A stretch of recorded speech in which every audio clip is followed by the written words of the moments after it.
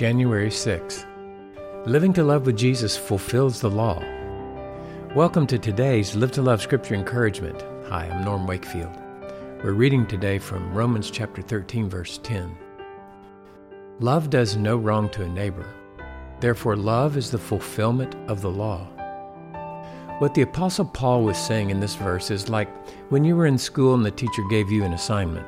The teacher had the authority to assign whatever was best for you, and you had an obligation to do the assignment. God, of course, is the ultimate authority in our lives, and He has given all of mankind the assignment to keep His law perfectly.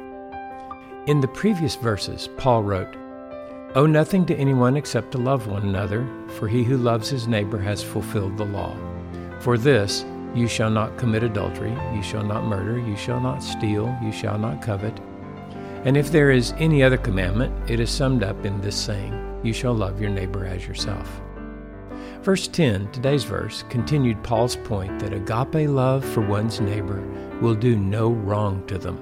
Therefore, when we love with an agape love, a love that does good, we fulfill the assignment. This should be a great encouragement to live to love with Jesus. We know Jesus never did wrong to anyone. He always did what was in their best interest, thus fulfilling what His Father assigned Him to do, namely, live to love with Him for His glory.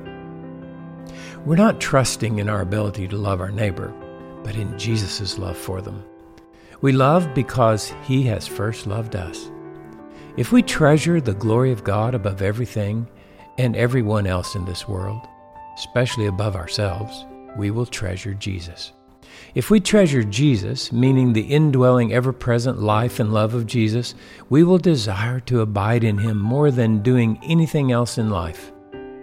Living to love with Him by abiding in Him becomes our purpose in life because in so doing, God is glorified by Christ in us.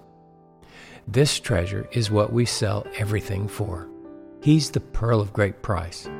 Therefore, the more we treasure Jesus, the more we fulfill the law. Love flows only out of those who ultimately treasure Jesus Christ. Is this the greatest desire of your heart, to treasure Jesus? That question has stimulated me to make treasuring Jesus the aim of my heart in 2024. I've treasured other things more than Christ way too much in my life. I'm convinced that if by the grace of God I treasure Jesus more this year and every year until that day when Jesus returns or I go to be with Him, I will not be disappointed. I want to read and study God's Word, pray and minister in His name because knowing and pleasing Him is the greatest desire of my heart. I want it to be the why behind all of my words and actions, not so I can feel like I'm a good person, but so God can be glorified in Him in me. I've got a long way to go, and maybe you feel like I do. Let's not be satisfied with just being okay. Let's desire that Jesus be the treasure in all that we do, and thus we will live to love with Him and fulfill the law for the glory of God.